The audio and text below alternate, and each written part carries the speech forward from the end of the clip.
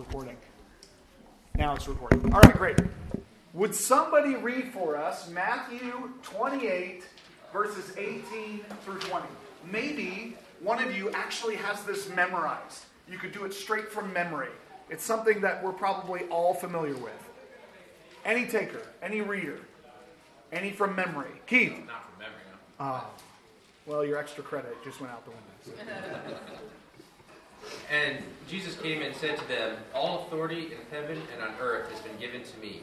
Go therefore and make disciples of all nations, baptizing them in the name of the Father and of the Son and of the Holy Spirit, teaching them to observe all that I have commanded you. And behold, I am with you always to the end of the age." Thank you, brother. What a few verses that we've all probably heard a million times. The Great Commission, right? This is the thing that gets riled up in us when we're going to go do missions, when we're trying to figure out what is the mission of the church. And what we see embedded in this verse is our call to discipleship. It's what we are supposed to be doing. So let's ask the question then, what is a disciple? One of my favorite old dead guys is Dietrich Bonhoeffer.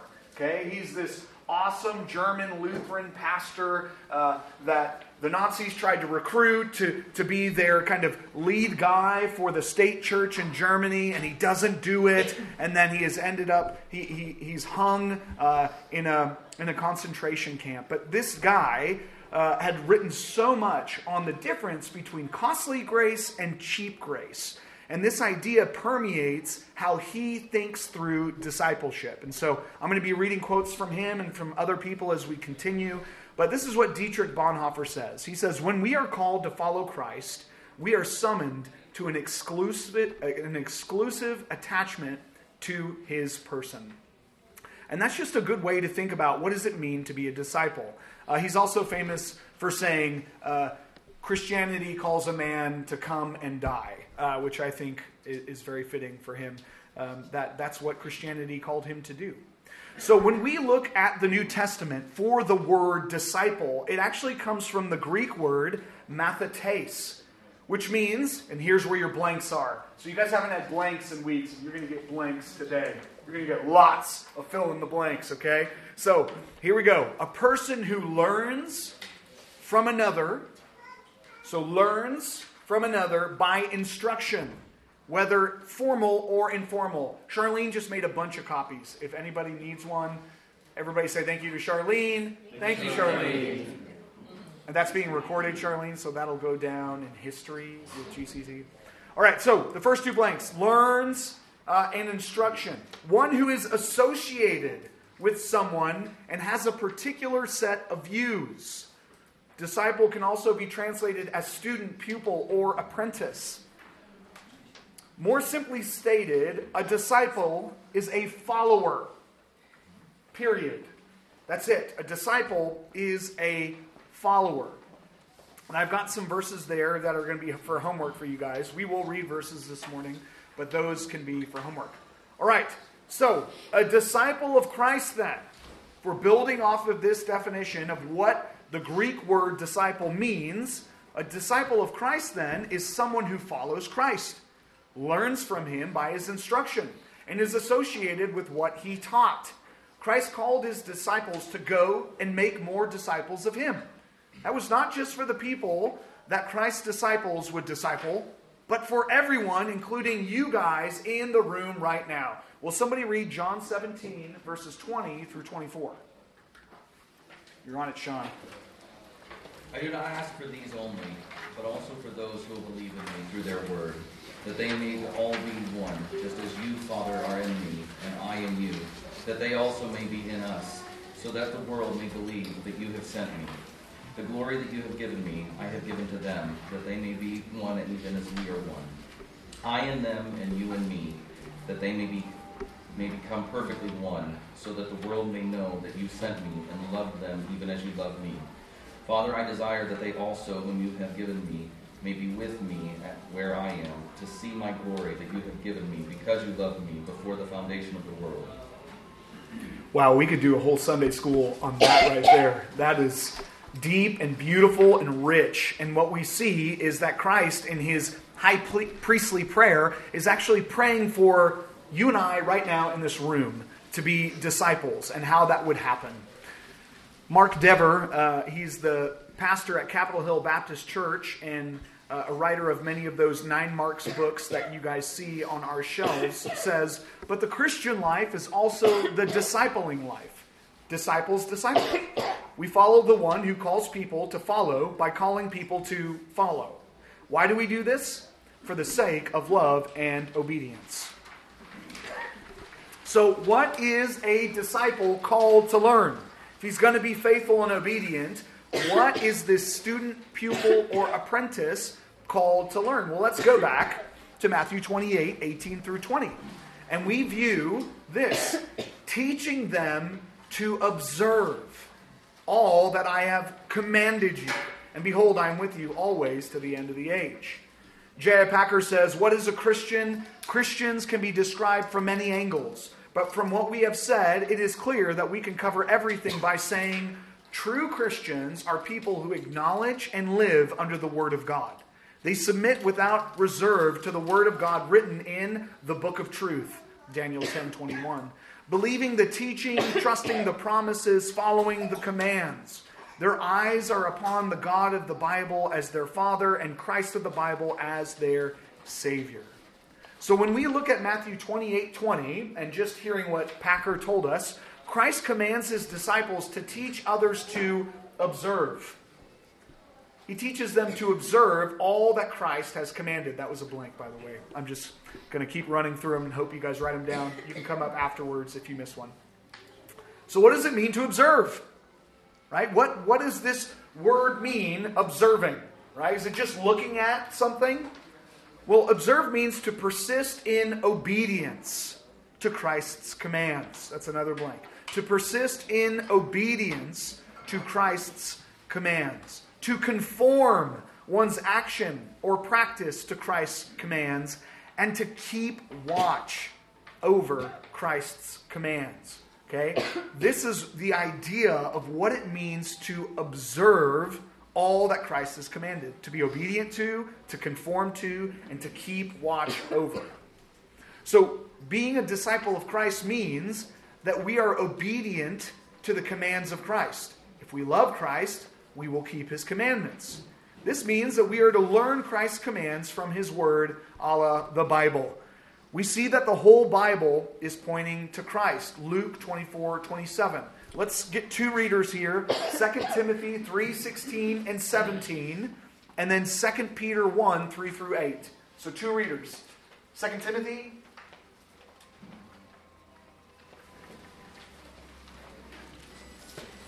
This is good. Oh, Gracie, I saw you totally look the other way. You were freaking out. You got it, Gracie? You'll get 2 Timothy, okay? Okay. No pressure, Gracie. You're first, but other than that, there's no pressure here at all.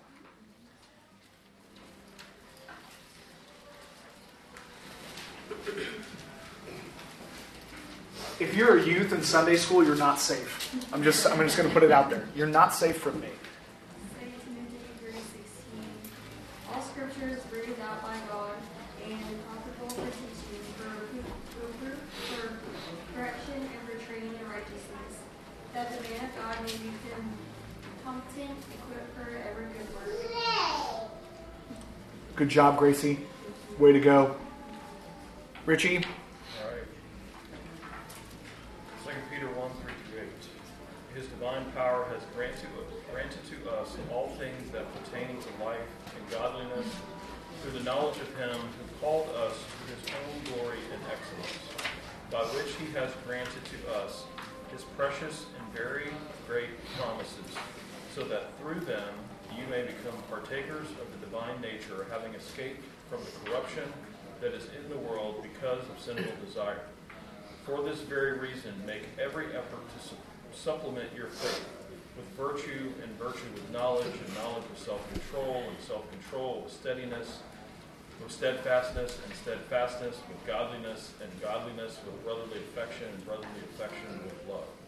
For if these qualities are yours and are increasing, they keep you from being ineffective or unfruitful in the knowledge of our Lord Jesus Christ.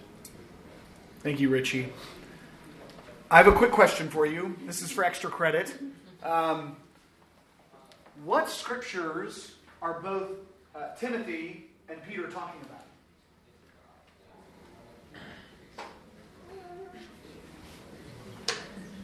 The Old Testament. Then. Ted, that's right. They're actually talking about the Old Testament. Now, we see Peter in other places helping us understand that he means the entire canon, the Old and the New. But what I want you to see from this is that the Old Testament is a fertile grounds for us to go back and realize that we're called to listen to that too. It's not just the New Testament and we somehow detach from the Old Testament and leave it behind. No, the discipleship that we're called to have is full all the way through the Scripture, from the Old into the New. So the job of a disciple then becomes learning all that Christ has commanded them to do, as taught by Christ and the disciples. This learning does not save them, but aids them in the walk with Christ. This is the will of God in the life of believers. Their sanctification is your blank. Sanctification. And that is from 1 Thessalonians 4, 1 through 8. We actually see that very language, that this is the will of God in your life, your sanctification. But this is what sanctification means. It means becoming more and more like Christ, more and more holy. This is what God has called his followers to do all the way from the beginning. We can even look at Leviticus 19 and 20 and 21. Those chapters all bringing out the reality that we are to be holy as he is holy, or perfect as he is perfect. But we can only be perfect through Christ.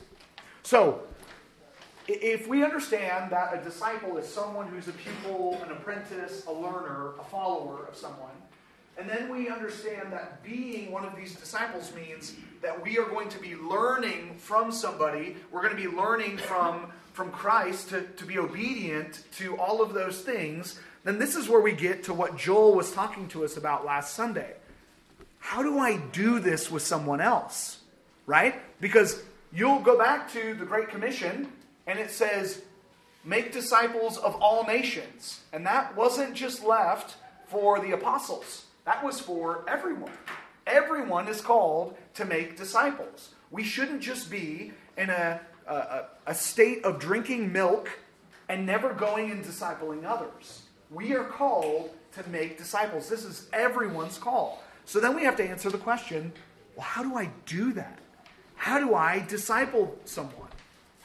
So up to this point, we've just briefly gone over what a disciple is, what it means to observe all Christ has commanded, and then we realize that being a follower does not only mean learning about Christ, but it's being obedient to Christ and his commands.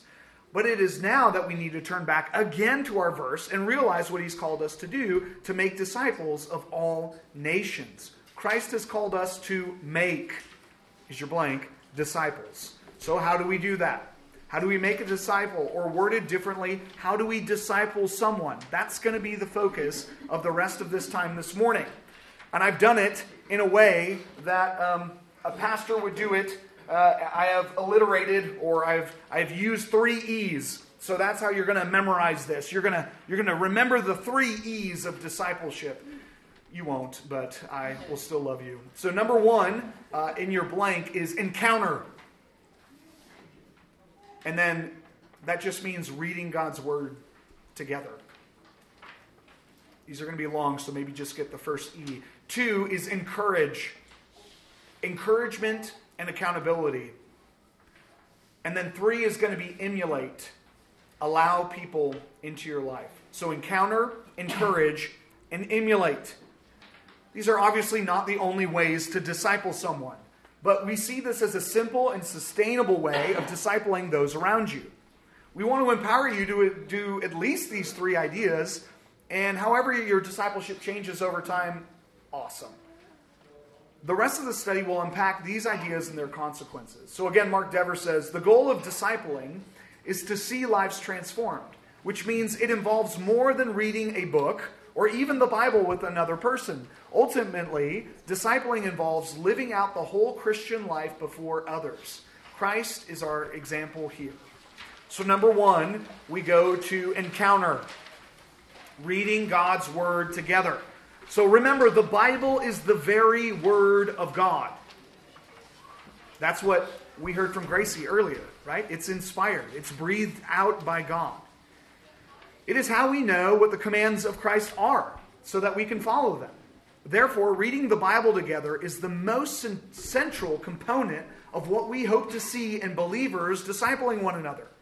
In Paul's letter to Timothy, we see how important the study of God's Word is. It's the inspired Word of God. And it's profitable for teaching, for making the man or woman of God complete and equipped for every good work. So, too quickly is what usually happens, is we look for a book or a program to help us disciple someone else. And we neglect the power, which is your blank, of the Word of God. We typically want to just kind of have an easy road of discipleship. Okay, follow these steps and then you'll make a perfect disciple. And the reality is, we just need to get in the Word together. Isaiah 55:11 tells us that the Word of God will not return void, but shall accomplish and succeed in its task. God's Word alone gives us the power of salvation, Romans 1:16 through 18. The power for sanctification, 1 Thessalonians 4:1 through 8. And the power of training a man in righteousness so that he may be equipped for every good work. Psalm 1 talks about the reality of the man who is connected to the Word of God. We've read 2 Timothy and 2 Peter 1:3. David Helm is a helpful author here. He says, we do so because of our convictions about the power of God's Word. When people are exposed to it, they find salvation in Christ. They are sanctified in faith. They are trained for effective ministry, and they find community in a web of relationships that are unlike any other the world has to offer. So reading the Bible with someone does not require that you have a seminary degree or that you've been trained to be a pastor. This is not for the super apostle. This is for everybody. Okay? All that is required is a humble spirit and a longing to know Christ more and make Him known. Somebody read for us Romans 15:14. Any taker? Romans 15:14. I got it. I got it, says someone in a low, raspy voice. Oh, it's fine. I myself am satisfied about you, my brothers, that you yourselves are full of goodness, filled with all knowledge, and able to instruct one another. Wow. Now that is the Apostle Paul writing to the Romans, but not writing to an elder. He's writing to the whole church. I know that you guys can do this. I know you can instruct and disciple one another. Go and do it. R.C. Sproul, who just does this so well, helps us see, although he was very intellectual, he says, there is no special intellectual prowess or pneumatic gift that is necessary to understand the basic message of Scripture. Now, some might contend with R.C. there and say, well, you need the Holy Spirit to understand. I don't think that's what he means there. He's just saying you don't have to be some sort of super apostle. Now, I've given you guys now, as we're talking about, I want you to read the Bible together. Well, how do I do that? Right? There's this cool little book called One-to-One Bible Reading. I would highly recommend it. It's really short. It's really helpful. And it can get you in there and feel comfortable going to somebody else. But if you don't want to read that book, you don't got time for that. I've given you just 4 simple things to do when you read the Bible with someone else. Okay? So here are 4 simple ways that you can read the Bible with somebody and have a fruitful Bible study. Number 1 is context. So what type of book are you reading? Okay, these are important questions to ask when you're doing Bible reading together with each other. Is it a narrative, an epistle, wisdom, apocalyptic, etc.? There are many different types of that we could be reading the Bible. There are different types of books of the Bible that we're going to need to understand that. You don't read narrative the same way as you read an apocalyptic book. You don't read an epistle the same way you would read wisdom literature. There are different types of things going on here, so context is really helpful to understand. So what has been described already in the book, and how does that relate to what you're reading? How does this relate to redemptive history? So the idea of context. There's much more, but these are just a few simple things to think about. Number 2 is observation. What is the main point or points of this chapter or section that you're reading with someone else? Are there repetition of words or ideas? And what questions would you have about the text? Okay, observation. Number 3, meaning. How does this passage relate to the overall theme of the book? What does this passage teach us about God? How can you sum up the meaning of this passage in your own words? You're trying to find out what the author means from this section that you're reading, not what you feel about the passage. I'd get an amen from Ted. All right, and then number 4, application. How does this passage challenge or confirm my understanding of the text? How does this passage call me to change the way I live? And then pray about what you've just read. Now, 4 really easy things. If you're in Ted and Larry's care group, you'll realize that you guys are doing something similar. You're being learned. That's what I wanted to say. You're being taught how to read the scriptures, right? You're being taught these are the things I should do to pull the meaning and then interact with those things. That's great. So if you don't like these 4 things that I just brought up, hit up Ted and he can hook you up with what they're doing. But these are just 4 really easy ways. And then you could say it's the coma method. It makes a word. That can help us memorize it. So anyways, this method is just a suggestion. But God is sovereign over your discipleship.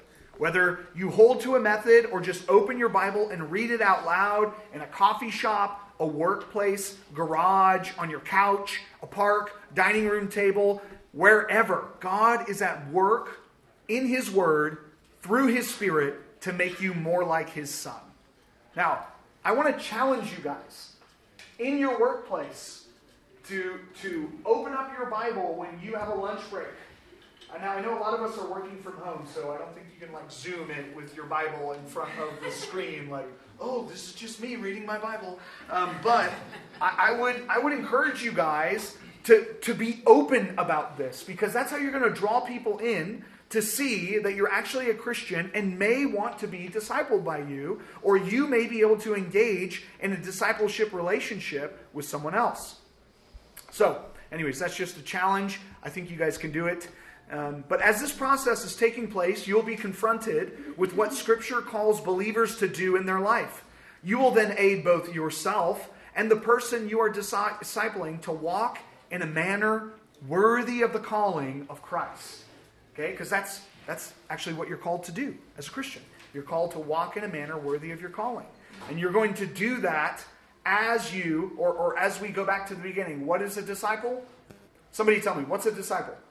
Follower. A follower, good. And what is a follower called to do?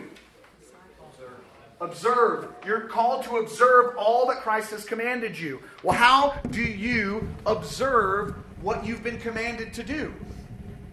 You've got to be able to read through this word and see what is it God has commanded me to do. And as you do that, with somebody else reading the word of God, you can then help them observe all that Christ has commanded you and them to do. All right, number 2, encourage. I love encouragement. Encouragement is neglected. We need more encouragement. Okay? So encouragement is of vital importance in a disciple's life. Through the ups and downs of following Christ, which we will all experience, it is extremely important to be able to encourage one another.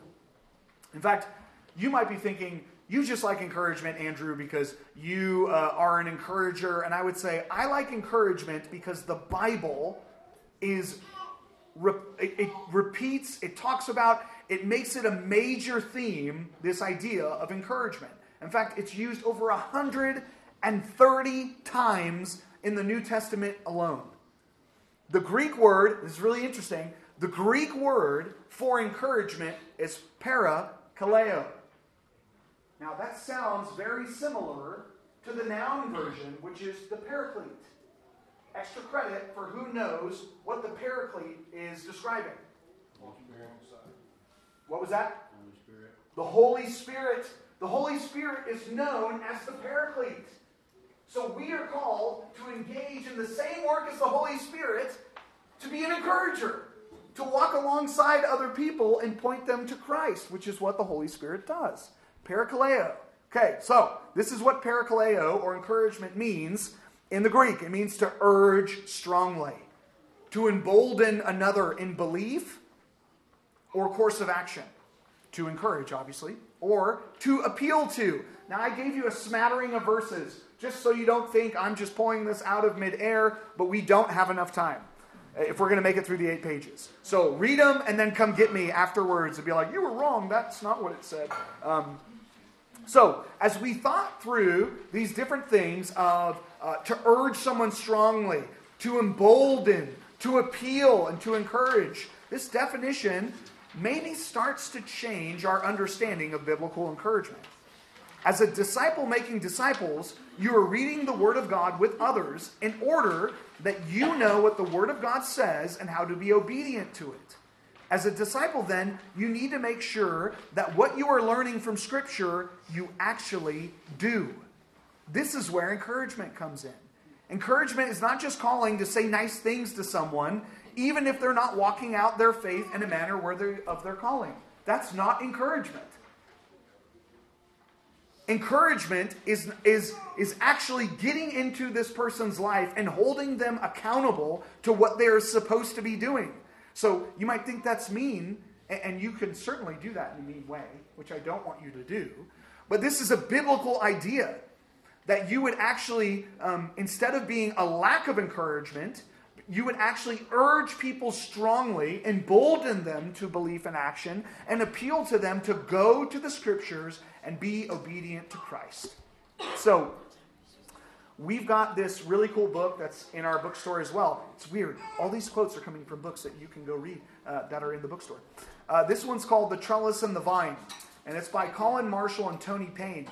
And they say, this can only mean that God wants all Christians to be speaking to each other regularly, urging and encouraging each other to stick with Christ.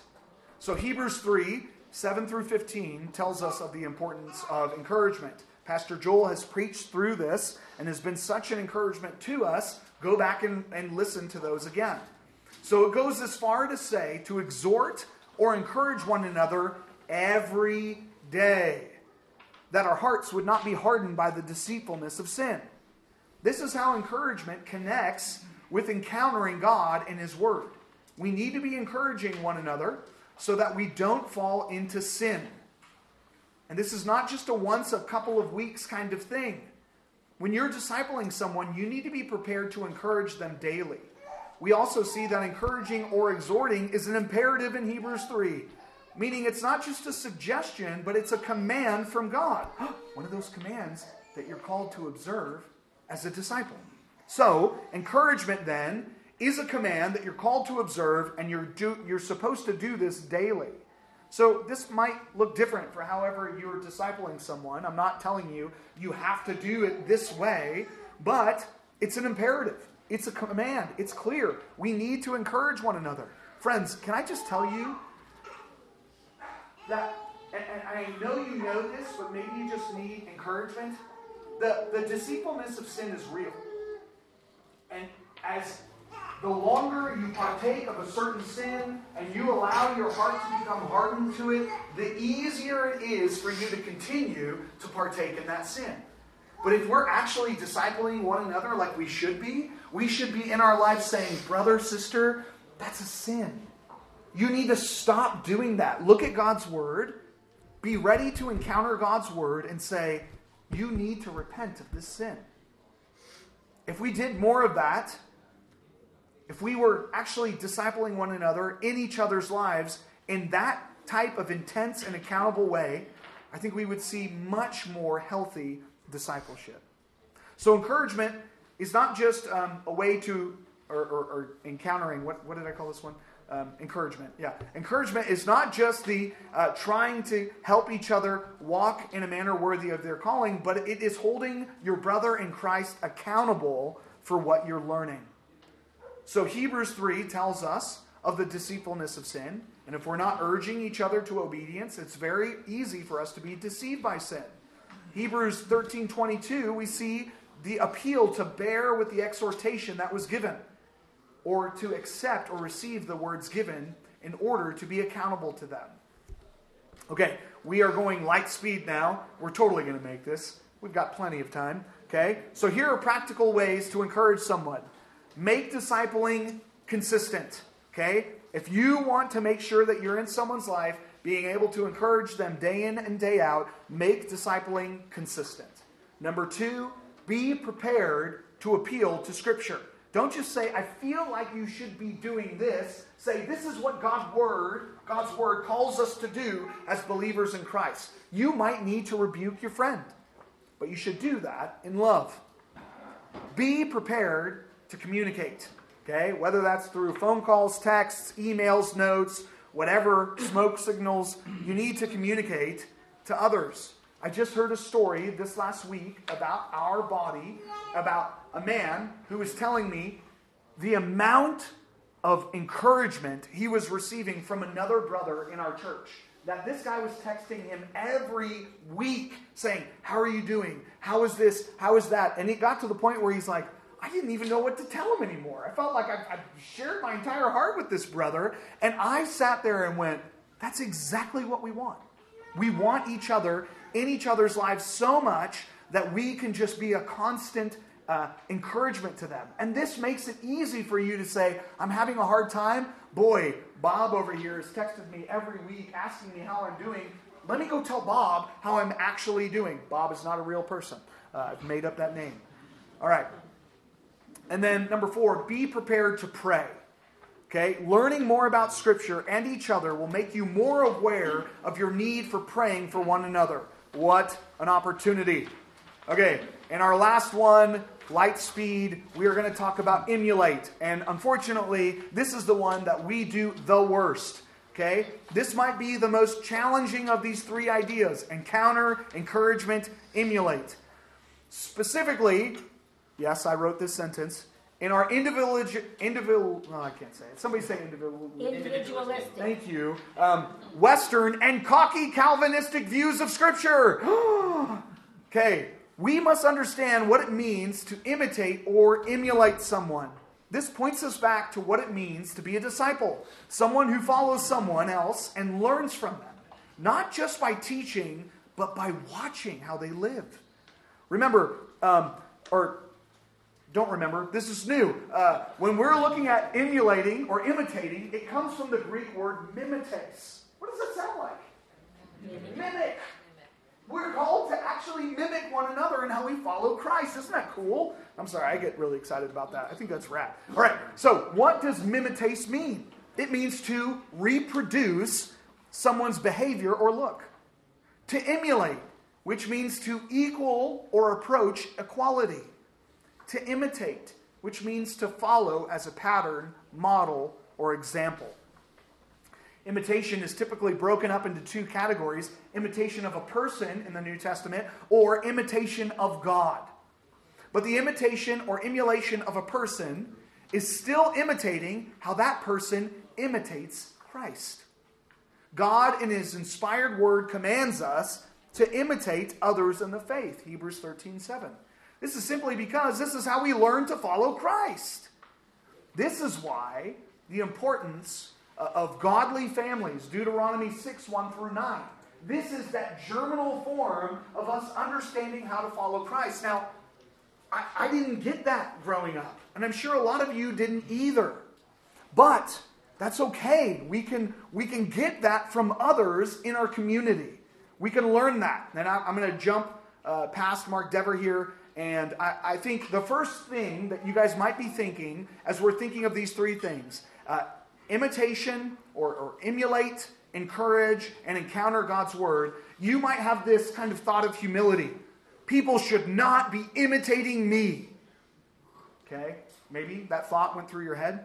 I get what you're saying, and I wrote this as a blank. It's just that you're wrong, okay? Yeah, that's your blank. Wrong. You're wrong. As someone who follows Christ, you are a disciple, or you are to disciple others to follow Christ. And they will do that partially by following how you follow Christ. As you do this, you will be sanctified as well. Included with this first thought is that people will not always want to follow you. So don't worry. This is where the idea of individualistic Western, I can't say individual, I'm done. Thank you. Western and cocky Calvinists come in. A critique of Calvinism is that we can seem arrogant. We have all the answers to all the questions. And this isn't always true, but it certainly has been before. Men, especially young men, are starved to know Christ and to learn from other men how to follow Christ.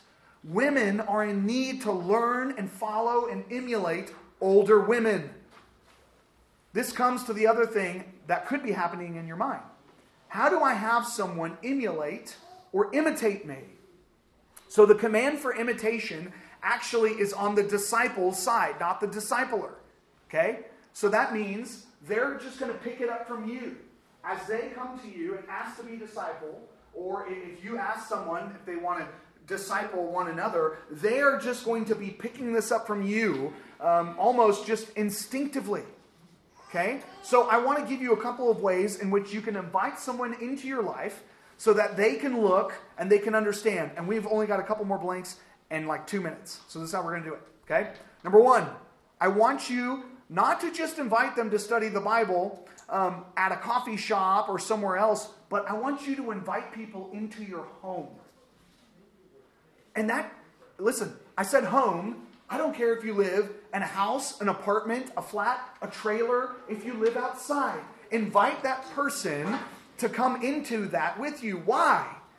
Because when you invite somebody into your home, you get to allow them to see how you treat your spouse, how you treat your kids, how you fulfill your responsibilities. They get to experience your hospitality, whether single or married. It'll allow them to see the priority of one another ministry. Eat a meal with them. It's just biblical, right? Discipleship happens over eating or snacking, right?